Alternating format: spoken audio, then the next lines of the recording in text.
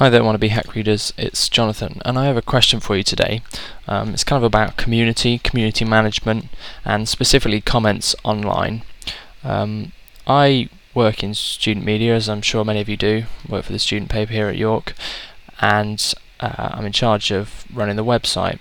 And I've been thinking about swapping our current old comment system over, getting rid of that and using Facebook comments. However, two sides to this argument. And basically I'd just like to run over the pros and cons and then get your thoughts on whether it should be done or not. On the plus side, people become accountable for what they say. Sometimes I think that under the current system you can be anonymous when you comment, and I think that can lower the level of conversation. People are overly aggressive, they say things that they wouldn't say if they knew it was going to come back to them, and I think that can be a negative. Facebook would get rid of that. There'd also be less trolling, so we don't have to sift through the crap that people post online.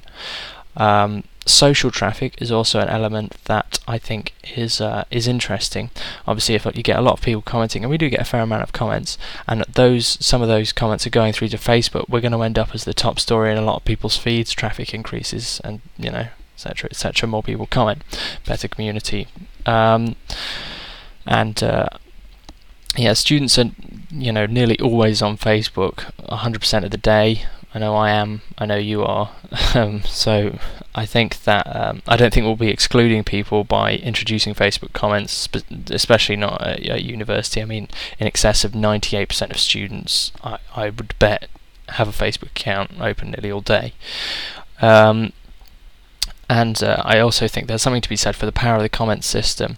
You can like, you can reply, and there's also it shows you the level of contribution that each user has made. So next to my name it would say moderator, and then if you contributed lots, it'd say next top commenter next to your name, and it adds a level of detail that we certainly don't get with the current comment system.